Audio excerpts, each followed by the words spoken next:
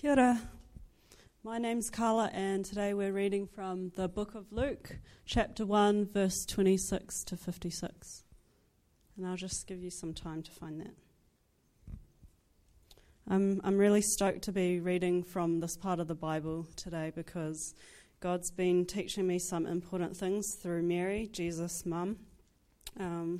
He's been really humbling and challenging me this week to just strip away the things that might be keeping me from knowing him fully, and like things that I seek my significance in, and that might be, there's so many things, that it might be surfing or my fitness or physical appearance or my teaching career, and he's just been kind of challenging me to seek my significance in him and him only, and he's kind of been prompting me to just, empty myself of my selfish desires. And as I read this verse, it just made me see that Mary finds her significance in being God's faithful servant, and because of that, God can use her to bring glory to him. Anyway, I hope you've all found it. So, verse 26. In the 6th month, God sent the angel Gabriel to Nazareth, a town in Galilee, to a virgin pledged to be married to a man named Joseph, a descendant of David. The virgin's name was Mary. The angel went to her and said, "Greetings, you who are highly favored. The Lord is with you." Mary was greatly troubled at his words and wondered what kind of greeting this might be. But the angel said to her, "Do not be afraid, Mary. You have found favor with God. You will be with child and give birth to a son, and you are to give him the name Jesus. He will be great, and he will be called the Son of the Most High. The Lord God will give him the throne of his father David, and he will reign over the house of Jacob forever. His kingdom will never end." "How will this be?" Mary asked the angel, "since I am a virgin?" The angel answered, "The Holy Spirit will come upon you, and the power of the Most High will overshadow you. So the Holy One to be born will be called the Son of God. Even Elizabeth, your relative, is going to have a child in her old age, and she who was said to be barren is in her 6th month, for nothing is impossible with God." "I am the Lord's servant," Mary answered. "May it be to me as you have said." Then the angel left her. At that time, Mary got ready and hurried to a town in the hill country of Judea, where she entered Zechariah's home and greeted Elizabeth. When Elizabeth heard Mary's greeting, the baby leaped in her womb, and Elizabeth was filled with the Holy Spirit. In a loud voice she exclaimed, "Blessed are you among women, and blessed is the child you will bear. But why am I so favored that the mother of my Lord should come to me? As soon as the sound of your greeting reached my ears, the baby in my womb leaped for joy. Blessed is she who has believed that what the Lord has said to her will be accomplished." And Mary said, "My soul glorifies the Lord, and my spirit rejoices in God my Saviour, for he has been mindful of the humble state of his servant. From now on, all generations will call me blessed, for the Mighty One has done great things for me. Holy is his name. His mercy extends to those who fear him from generation to generation. He has performed mighty deeds with his arm. He has scattered those who are proud in their inmost thoughts. He has brought down rulers from their thrones, but has lifted up the humble. He has filled the hungry with good things, but has sent the rich away empty. He has helped his servant Israel, remembering to be merciful to Abraham and his descendants forever, even as he said to our fathers." Mary stayed with Elizabeth for about 3 months and then returned home.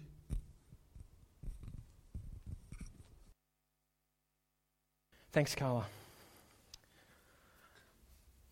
Just before we kind of get into this passage, I wanted to let people know that tonight, 6:15, we're starting the kind of first Uni Church Vision, Mission, Prayer and Planning Night. If you're keen to come along, I'd encourage you to catch a bus, because the Lantern Festival is on next door. It'll be in Shadows at Auckland University.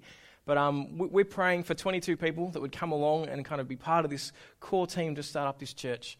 So if you can be praying for that, as Catherine did earlier. And if you'd like to come along, find out what it's about, then we'd encourage you to come tonight, 6:15. Well, why don't we pray that God would keep fixing us on what he's saying to us in this word together. Let's pray. Lord, as we've heard your word read this morning, we ask that your Spirit would convict us, would lift our eyes to the amazingness of who this baby is and what that means for us. Lord, we ask that as we sit here this morning, that you'd be changing us and growing us and helping us to see that with you there is nothing that is impossible. And so trusting you with our all. Amen. Where do you think you need to learn to trust God more? What's the next step that God is waiting for you to make? Which promise of God are you kind of keeping at a distance? Not really wanting to apply to your life or my life? What word of Jesus do you find hard to believe? What's holding you back from wholeheartedly, 110% betting the house on Jesus?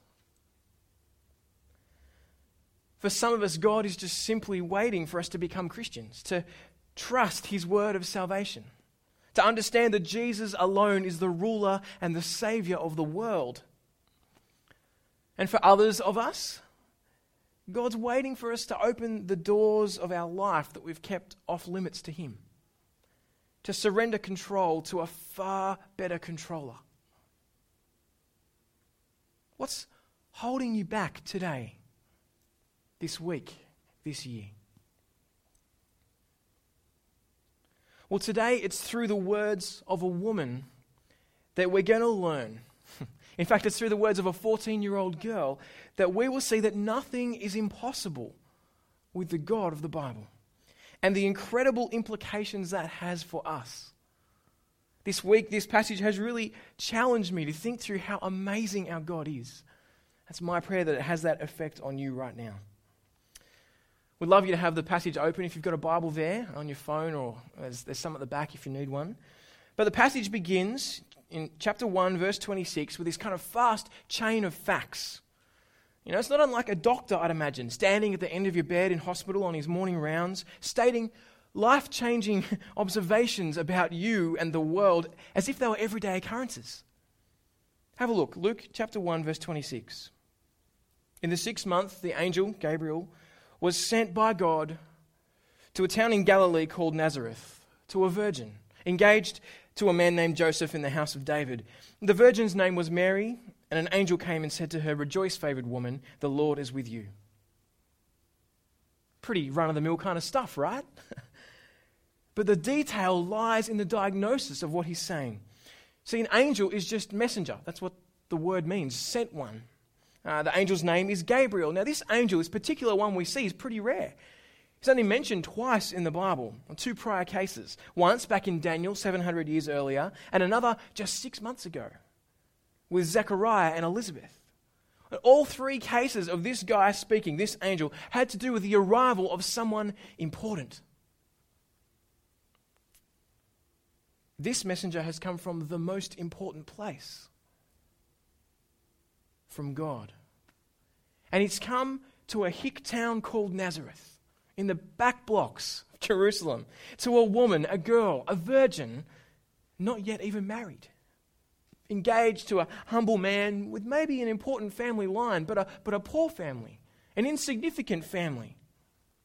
What does this diagnosis mean? What is going on? Why is Luke, the physician, telling us these facts up close?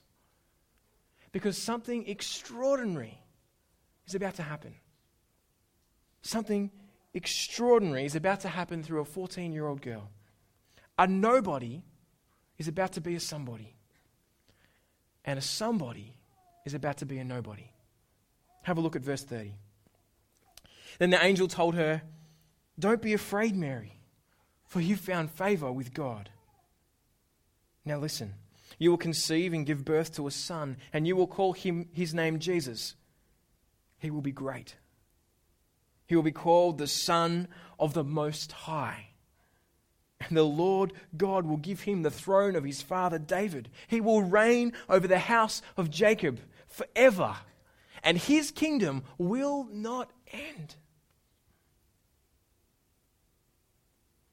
So the extraordinary as we come to this passage isn't that a virgin will be pregnant, but who she is pregnant with. I remember watching TV probably about 8 years ago, back in Australia, about this girl from Tasmania. Now, if you know much about Australia, Tasmania is kind of like the one that we always forget when we kind of draw the map. It's a little island down the bottom. And it's kind of known as it's kind of out there, and there's not that many people in it compared to the rest of Australia. Anyway, this girl, her name was Mary, and she was in Sydney, and she bumped into a guy at a pub, got chatting. Eventually, they ended up getting married. Now, the thing was, this guy she met in a pub was the Crown Prince of Denmark. And it kind of struck me as I was watching this wedding between some girl from Tasmania, of all places, marrying the Prince of Denmark. And what blew me away was this fact. It wasn't for Mary being like, wow, that's amazing. It was for Mary's parents. See, Mary was just a girl from Tasmania. Bringing her up, the parents would have just been like, yep, it's great. They loved her with all their heart and cared for her and seen her come up. But they would have had no idea that their grandchildren would be the ruler of Denmark. Not at all. Their grandchildren would be the ruler, the king of Denmark. It struck me, how amazing was this shift? Well, here in the passage, Mary's child is the promised king. This insignificant girl is going to have birth and birth into the world the ruler of the world. The content of the favor, the reason she's blessed, is far more about the identity of this baby than the miracle of a virgin birth. His name, Jesus, do you know what it means? To rescue, to deliver, to save. What does the angel say? He will be great, the Son of the Most High. That title, the Son of the Most High, it's used of kings. It's kind of the royal kind of, the royal terminology used throughout the world. This child would be a king. This baby, more than any other, as he grew up, could sing, I'm the king of the castle, because his castle is the universe. His throne was the promised throne of his father, great-great-great-great-grandfather, David. See, God promised David in 2 Samuel 7 that one of his descendants would be the ruler of the universe forever. It's a key passage to know. It's on the screen here. 2 Samuel 7, verse 12. Here's what God says to David. When your days are over and you rest with your fathers, i.e. you die, I will raise up your offspring to succeed you, who will come from your own body, and I will establish his kingdom. He is the one who will build a house for my name, and I will establish the throne of his kingdom forever. I'll be his father, and he will be my son. Your house and your kingdom will endure forever before me. Your throne will be established forever. What this messenger from God is saying to this insignificant girl is that your child is the promised Messiah, the one who would come and rule, the one who Israel had been waiting for years, whose kingdom would not end. If this is true, this is amazing.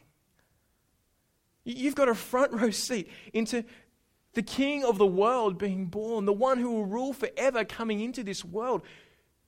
I want to listen. I want to know what's going on. Do you get the significance of what is unfolding here before our eyes? That this 14-year-old nobody would become a somebody. The mother of the biggest somebody ever. And the King of the universe, the Son of God, the ruler of all things, would become a nobody for us. A baby in the womb of a 14-year-old girl. In this section of Luke, there's kind of two pregnancies on view. Last week we saw Zechariah and Elizabeth and John the Baptist and kind of what was going on there of John preparing the way. And now we see from the other angle what happens with Mary. Two pregnancies. The mothers were both unexpected. Elizabeth's kind of in a nursing home. That's how old she is. And Mary, well, you don't expect a baby from a 14-year-old virgin, right? The mothers were unexpectant. The pregnancies, though, unplanned for the mother's behalf, had been planned since the beginning of time. All of creation and the plan of creation's creator have been looking forward to this moment. This moment we see right here. These two pregnancies from the beginning of the universe. How would you feel being in the shoes of Mary? What do you say? You're from Nazareth. You're 14. You see this angel. You heard the stories. You know the history. You know 2 Samuel 7. You know the promises that God would send to someone. But it's you? What would you be thinking? How do you respond to this word of God? Well, that's where we see the obvious question. If it's me, this is the question that comes into my head. But I think it's for different reasons than you first might think. Verse 34, Mary asked the angel, what does she say? How can this be, since I've not been intimate with a man? She's like, how can I be pregnant? How can this happen? And she's not asking for evidence. She's not kind of saying, explain to me how this is going to happen, like exactly what. I want to know. She's not doubting. It's just never happened before. Someone being born without having sex from a virgin. Oh, throughout the Bible, there's been stories of barren people having children, yes. Abraham and Sarah having children at old age, yes. But a child from nothing, from a virgin? We can understand a question. How will this happen? Now, as an aside, one thing the Bible makes very clear is that the Bible's expectation of children is to come from marriage. Throughout all of Scripture, that's the place of marriage. One of its purposes is to see children come forward. Sex, says the Bible, is for marriage. Babies are for marriage. One man, one woman, one life. That's the way God made it. That's the way it hums and sings and goes best. And I've got to say that if you're doing it any other way, then you're ripping yourself off. You're ripping yourself off. You're ripping the person you're with off as well. You're ripping someone else's spouse or potential spouse off. You're doing damage to you and yourself, and you're doing damage to your relationship with God. See, sex is kind of like glue. Sex bonds a couple together for life, and the more you do it and then break it off and go and try and apply the glue to someone else, it kind of becomes less sticky. It doesn't work as well. God made sex to, what? Unite the two together, that they might become one flesh. That's what marriage is, a picture of.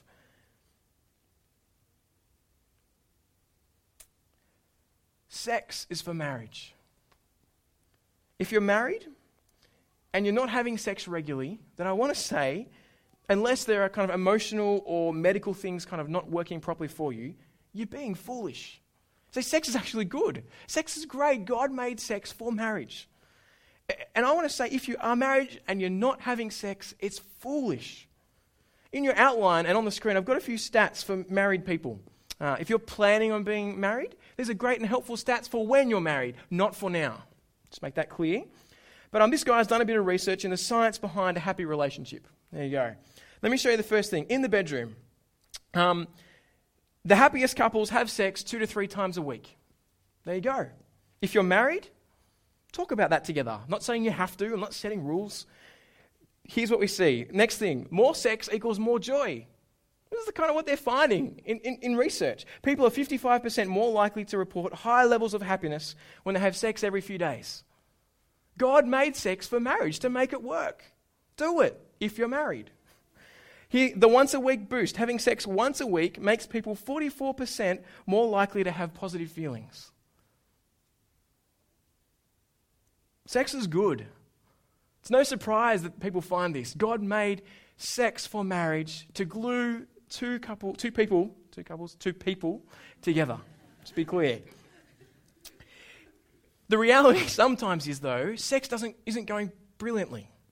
And I just want to give those of you with kids a bit of a kind of a view of the reality. Have a look at this next slide.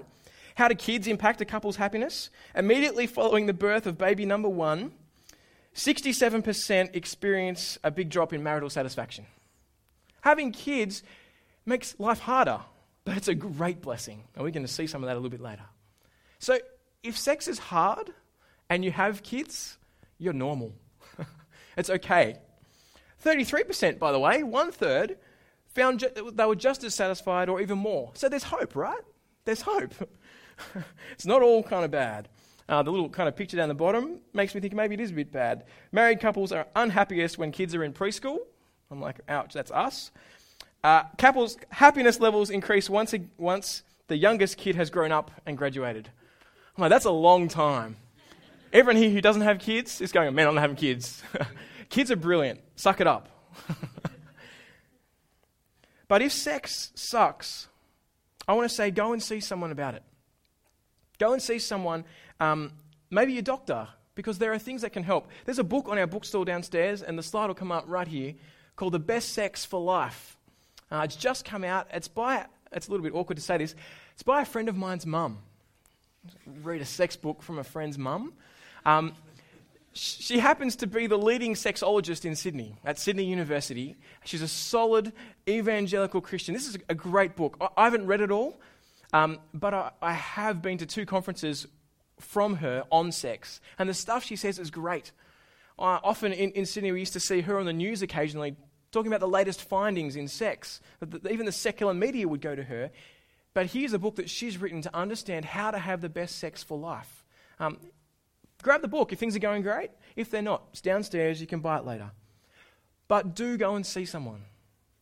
It's not worth stopping having sex for this sake. See, it's my prayer that the marriages in this church would be strong. Strong marriages. Marriages centered on Jesus. Marriages that are focused on mission and seeing people grow deeply in Jesus and coming to know Him. Marriages that are self-sacrificial. And marriages that are full of sex. Because that's how we keep sticking together. Want to know how to serve Jesus in your marriage? One of the ways is have sex. Want to know how to serve Jesus if you're engaged? Don't have sex. I want to be clear. Engagement isn't just like permission to do whatever we want because we're almost married. No. The Bible's pretty clear. Sex is for marriage. When the ring's on the finger and the commitment is made in front of others and you've made the promises, then you hit the go button. Want to know how to serve Jesus if you aren't married or engaged? Don't have sex. Don't have sex. God is very clear. It will destroy you. It will destroy others.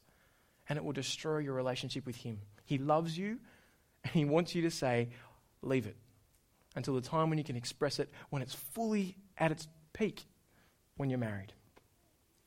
There's nothing wrong with sex. Contrary to the teaching of the Roman Catholic Church, Mary was not a perpetual virgin. They kind of say the Roman Catholic Church officially teaches that Mary was a virgin from that point on. She has always been a virgin. Problem is, Galatians 1:19, it's on the screen. This is what Paul says. I saw none of the other apostles, only James, the Lord's brother. Was James a virgin birth as well? Immaculate conception? It's interesting, the Immaculate Conception doesn't actually refer to Jesus being born without sex. It's actually that the view of the Roman Catholic Church is that Mary's birth was without sex. That Mary's mother didn't have sex. That's what the Immaculate Conception in Roman Catholic teaching kind of points to. It's just not true when it's said in Scripture. Does it matter if Mary was a virgin? Yes. Absolutely. It's the teaching of the Gospels. It's the teaching of any account that speaks of Jesus' birth throughout the Bible says she was a virgin. If it's not true, it means the Bible's lying on a pretty important point. Could they have been mistaken? It didn't really hadn't worked it out. We've got to remember who wrote this Gospel. It's Luke. He's a doctor, a medical doctor. It's not just wishful thinking. He doesn't subscribe to the stork theory and kind of like that's where babies come from. Little stork flies along and pops them down in a little bus. He's a doctor. He's delivered babies. He gets it. Luke the doctor wants us to know that Jesus' birth was a virgin birth. It's amazing how God provided a doctor to tell us that, isn't it? In His generosity to us. But Luke also knew what was written 700 years earlier in Isaiah 7 verse 14 actually. It's on the screen. Therefore the Lord himself will give you a sign. The virgin will conceive, have a son, and name him Emmanuel. What does Emmanuel mean? God with us. Isaiah prophesied that this would happen. Luke knew that this would happen. He's going, this is it, guys. This is it. And it tells us two key things. Number one, God will become human. That's big. And number two, it would happen in the flesh of a womb. Technically, the God of the Bible is one God but three persons. Father, Son, Holy Spirit. The Father didn't become flesh. The Spirit didn't become flesh. It was God the Son, the person of God the Son who became flesh. And what's interesting is he will remain in that fleshly state as a human in his resurrected body for all eternity. Jesus is like us, flesh and blood, ruling forever. The ruler of the universe is human. And we get to experience that with him if we trust him. But the other reason why this matters, that Jesus was a virgin birth, is Paul in Romans 5 says there are two humanities. There's everyone who is of Adam, for whom Adam was their first dad. And then there are those who are born again in Christ. So you've got Adam and Christ. The problem is all the descendants of Adam are in sin because, well, their father is a sinner and they are born in a relationship against God. But those born of Christ don't sin. But if Jesus was a descendant of Adam, that would mean he was born a sinner because his father was a sinner. But he is not. Jesus' father never sinned. His father was God. If Jesus had a human father, he'd be sinful by association. He couldn't die for the world. He would at best be a one-for-one swap, someone perfect for someone else perfect. But if his father was God and he's God the Son, well, then he can pay the price for all our sin. For he's the one we've sinned against. Not some innocent third party. His death, if he is God, would be sufficient for all, not just for one. If Mary isn't a virgin, Jesus isn't God's son. It's that simple. So it's important. So important, the earliest creeds, the kind of statements of faith that we have from kind of the early church, the Apostles' Creed says this on the screen: he was conceived by the power of the Holy Spirit and born of the Virgin Mary. That's what they taught. Gabriel spells it out. You will have a son, his father will be God through the person of the Holy Spirit. The Holy Spirit will come upon you, Mary. And we'll see that it's the action of the Spirit, the shy member of the Trinity, who brings this child into the womb. It's kind of worth noting as a side point here, as we go through Luke, looking at the role of the Spirit. What you'll see is the Spirit of God is most glorified when your attention is on Jesus. That's what he exists to do. He doesn't want the spotlight. That's for Jesus. The Spirit places Jesus in the womb, then allows you to praise God for Jesus. He's kind of like, there we go, look at him. That's his role. It's always how he operates. You want to honor the Spirit? Then honor the Savior. That's how he's glorified. Well, if that wasn't enough news for Mary, Gabriel then lets Mary in on this little secret. Actually, it's a big secret. It's not just you, Mary, that's pregnant, but Elizabeth, your relative in the nursing home on the hill. She's 6 months pregnant too. I saw a lady on the way to church this morning in a walking frame. Happy, she looked joyful, walking along the side of the road, and I just thought, wow, it's right. Babies don't normally come from people with walking frames, right? This is amazing. See, what God says happens. What God says happens, irrespective of its likelihood. It's not wishful thinking that we'd like to see that it happened. It's an historical observation. As God has said things, they've come to pass. The word of God through Gabriel to Mary and Zechariah was powerful because it was true. Humanly speaking, this is unbelievable. Humanly speaking, this is amazing. But it's all true, all the same. And here's why. Nothing is impossible with God. That's the words of Scripture. With God, nothing is possible. There's no mission impossible with him. He can do anything. But I'm tempted not to believe that. And my hunch is you are too. What do you think it's impossible for God to do? Moments where you're like, but he wouldn't do that. Really, deep down, which promises of God do you again want to keep at a distance? What word of Jesus do you find hard to believe, to trust in, to let kind of put your life under?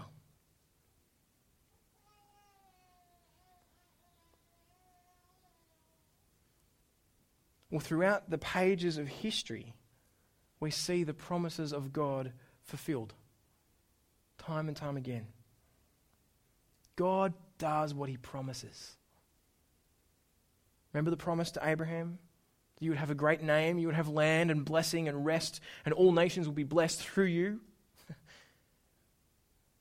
What does Mary say about this child, or the angel? His name will be great. You kind of see these promises coming. What about David? You would have a son who will be king forever. Promise to Isaiah that a descendant of Jesse would rule with righteousness and faithfulness, would rescue. All of these are being fulfilled here in this passage, in this baby. God promises to forgive us. He promises to change us. He promises to hear us. He promises to call us his children if we would trust him. He offers us life forever with him. Forever with him, with God, face to face. No more crying, no more mourning, no more pain. That's the future for those who trust in Jesus. And what we see is God keeps his promises. Do you believe him? One thing that's vitally important when we're talking about the promises of God is to actually know what they are.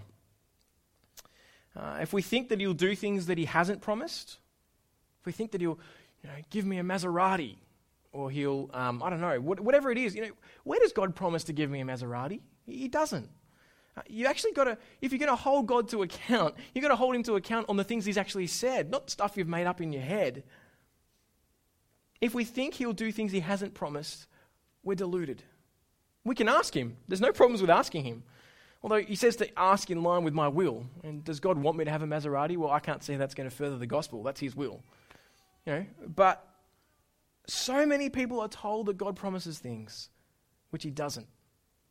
And they get bitter and angry and wonder why it hasn't happened. You've got to know what God has promised.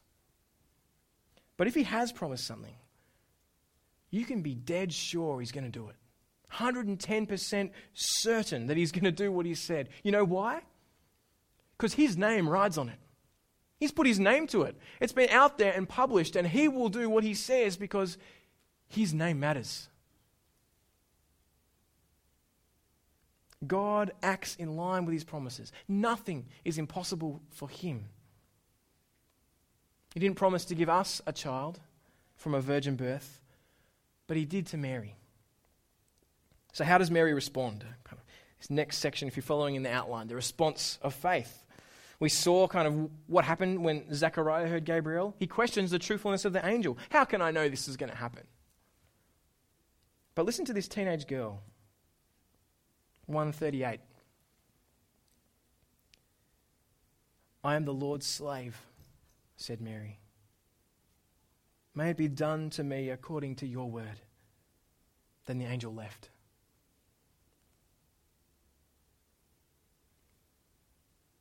I am the Lord's slave.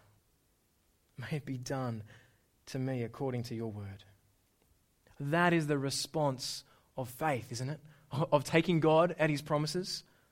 I mean, to understand the kind of depth of what's going on, I think I didn't first get it. Teenage pregnancy is a shame in this culture. And even more to someone who's engaged. It doesn't play well for your family's name in a shame culture where it matters. It doesn't play well to her fiancé. You've got a baby, okay?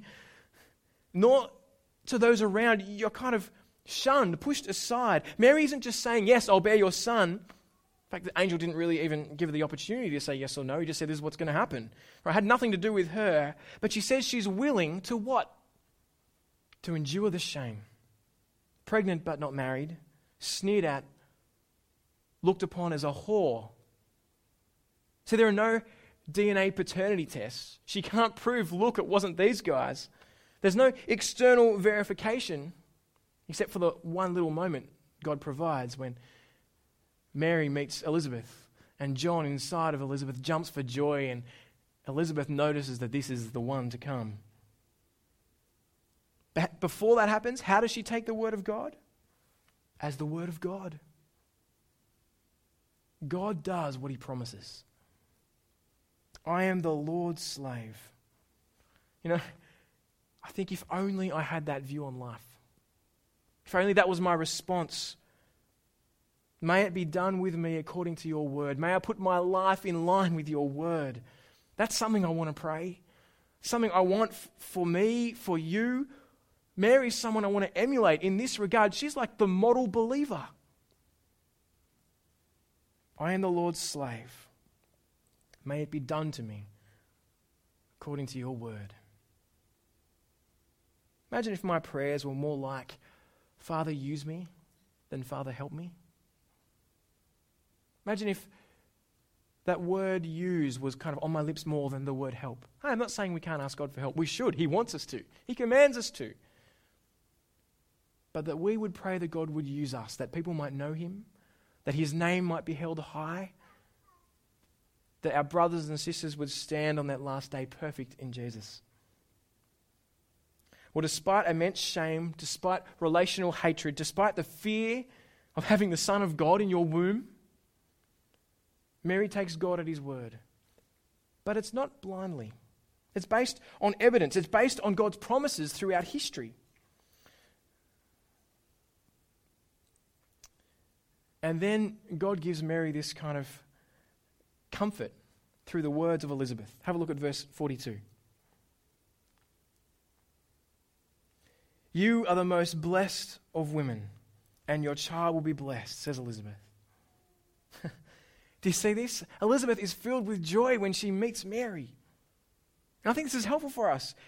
When people get who Jesus really is, their response is joy.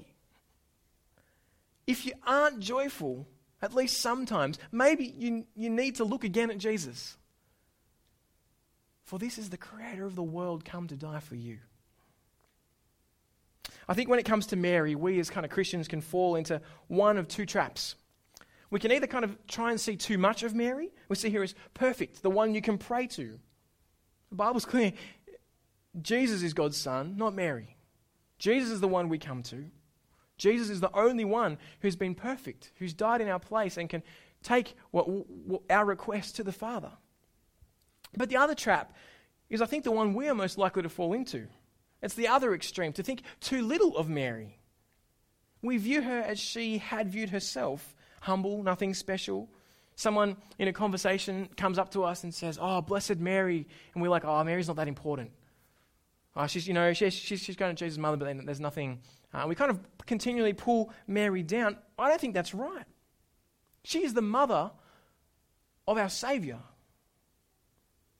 And Elizabeth says she's blessed. I'm going to say something now that's probably politically incorrect, but I think it's right. God has a high view of motherhood. Motherhood is a good thing. I think in a feministic society, we can sometimes think, no, unless you're working in the workplace, then you're only equal. Like, working at home as a mum isn't as important. I want to say the Bible's like, no, raising children is an important thing. It's a good thing. Now, I'm not saying all mums must stay at home and wear white so they match the kitchen appliances and stay in the kitchen with bare feet. It's not the view of the Bible. It's the caricature of what people say about Christians, but it's just not true. In Acts, Lydia was a successful businesswoman. Right? And Proverbs 31, the kind of model of a godly wife, what do we hear? That she's the provider for the family. That she's into property management and investment, wine production. She evaluates a field and buys it. She plants a vineyard with her earnings. She runs a startup clothing store from home. She sells and makes linen garments. She's pretty busy, right? And it's not like, oh, you can't work. No. But what our society does is it says, well, no, unless you're working, you're not as equal, you're not as important. Don't find your worth in work. Find it in how you serve your Saviour. So Mary is blessed because of her son. Elizabeth calls this baby her Lord. Right? It's the only time in history that worship of a child isn't idolatry. Because he is the king. That's kind of our natural reaction, isn't it? When we have a child or we kind of worship it. We're like, I'm going to get everything. I'm going to do the best thing for it. I'm going to do. But this one, well, he is the king. God has become flesh in the womb of a girl. The promised king is here. The fulfillment of all God's promises. It was exactly the right thing to do to base our date system around the birth of Jesus. Exactly.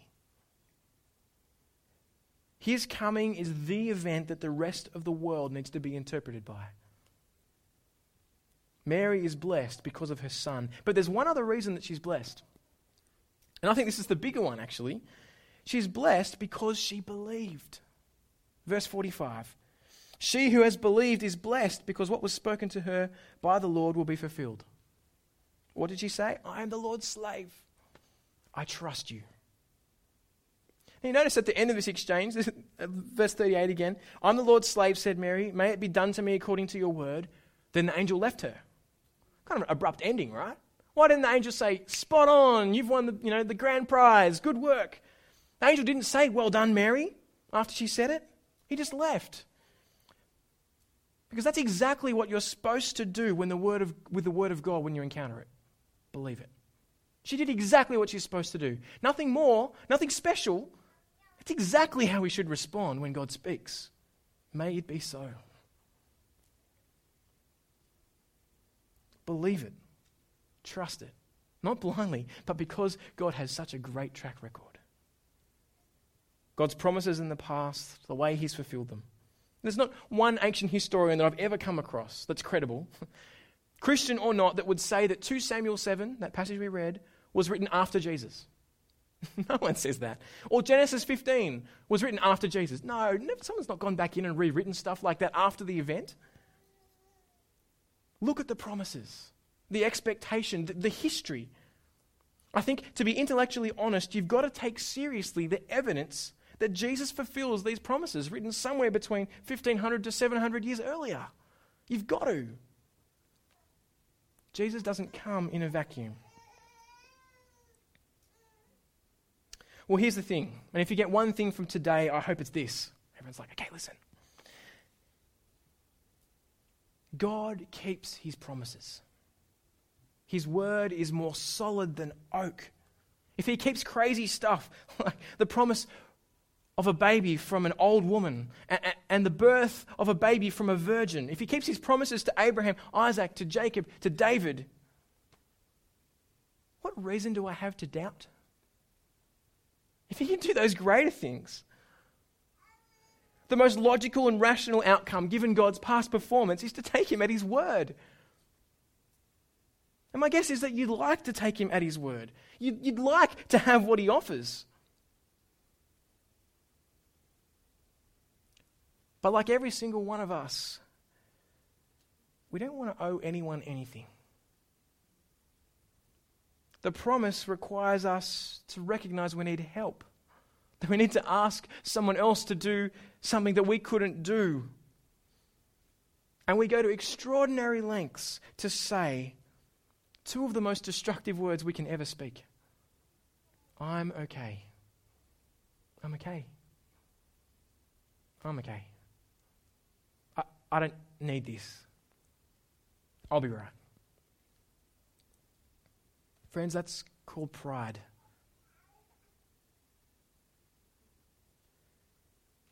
In verse 51, Mary is so perceptive in her description of pride and damning at the same time. Have a look on the screen. Verse 51. God has scattered the proud because of the thoughts of their hearts. So the future of the proud who won't accept God's promises is not with God. I need to hear that. I need to hear that pride is going to rip me away from the God who said, trust me. Not trust yourself, but trust me. And pride is so powerful because you can't tell a proud person by looking at them. It's because there's something that happens in our hearts. Well, the antidote to pride is faith. It's to trust someone else, to trust Jesus. It's exactly what Mary did. Whether it's trusting Jesus for the first time, or trusting him for the direction of your life, trusting him through suffering and pain, that he is good and that he does promise to work for the good of those who love him. Trusting him that you, even you, can be forgiven. That there is nothing too much for him. Listen to the trust of Mary in this kind of song at the end. It's a great song. It's historically called the Magnificat, which means my soul magnifies in Latin. Verse 46, my soul proclaims the greatness of God, and my spirit has rejoiced in God my Saviour.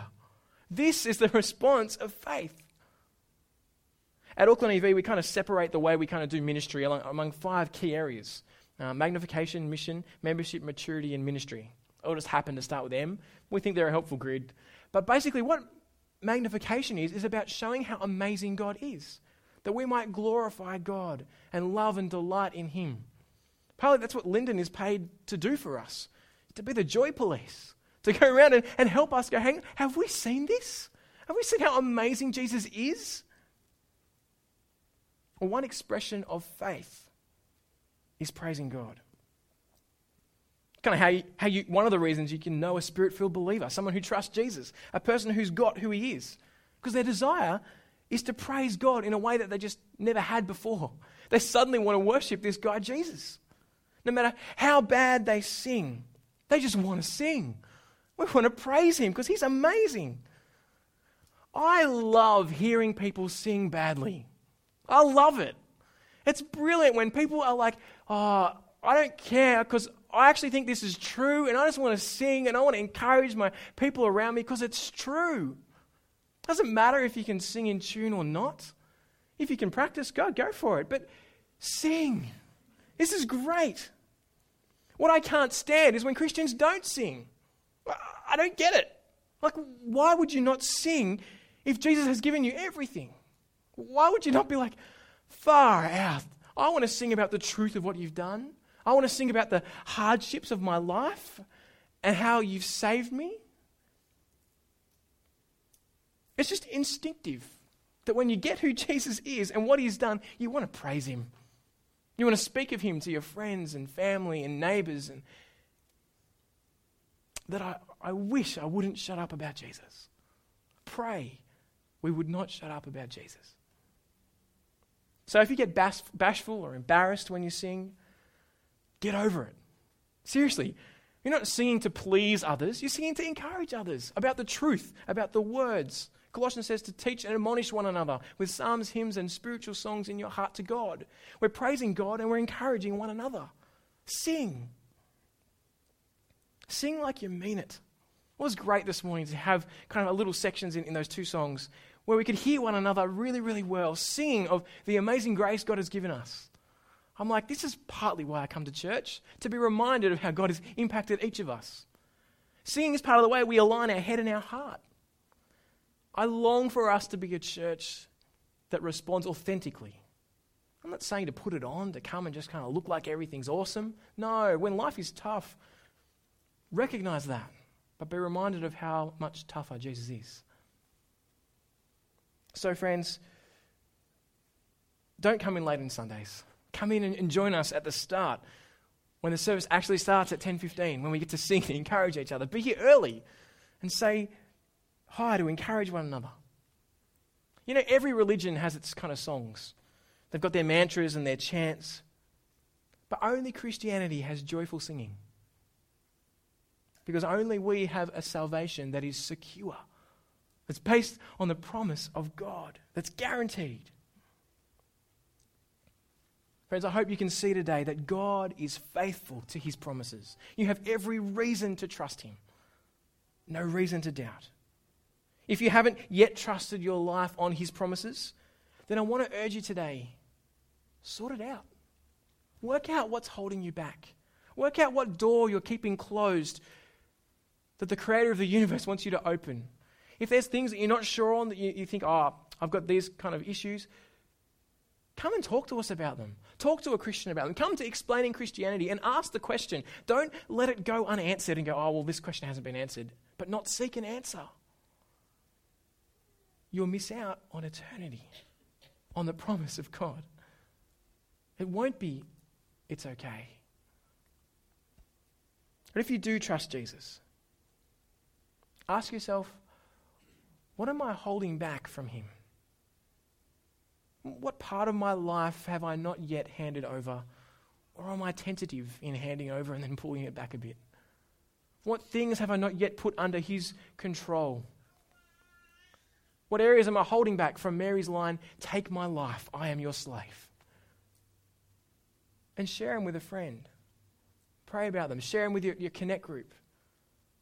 Pray that God would allow you to trust him there. Because friends, the joy of trusting a God who's faithful to his promises is amazing. Let go of it. Stop trying to run it yourself and let the creator of the universe take control of your life.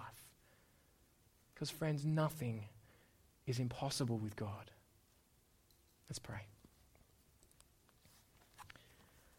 Father God, as we see this amazing, magnificent picture of your Son becoming flesh, of you fulfilling your promises and standing in your word, we are captivated by your Son. We pray that you would use us, take us, and use us so that people might see how great Jesus is. Use us to encourage those who are in Christ, to see them standing on that last day.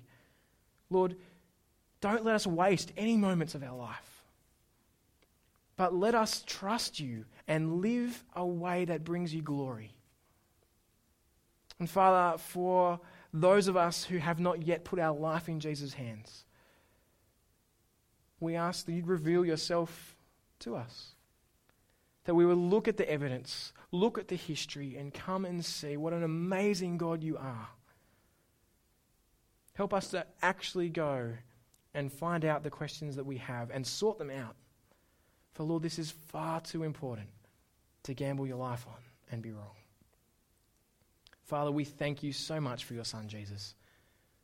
And we pray that our eyes would be fixed on him alone.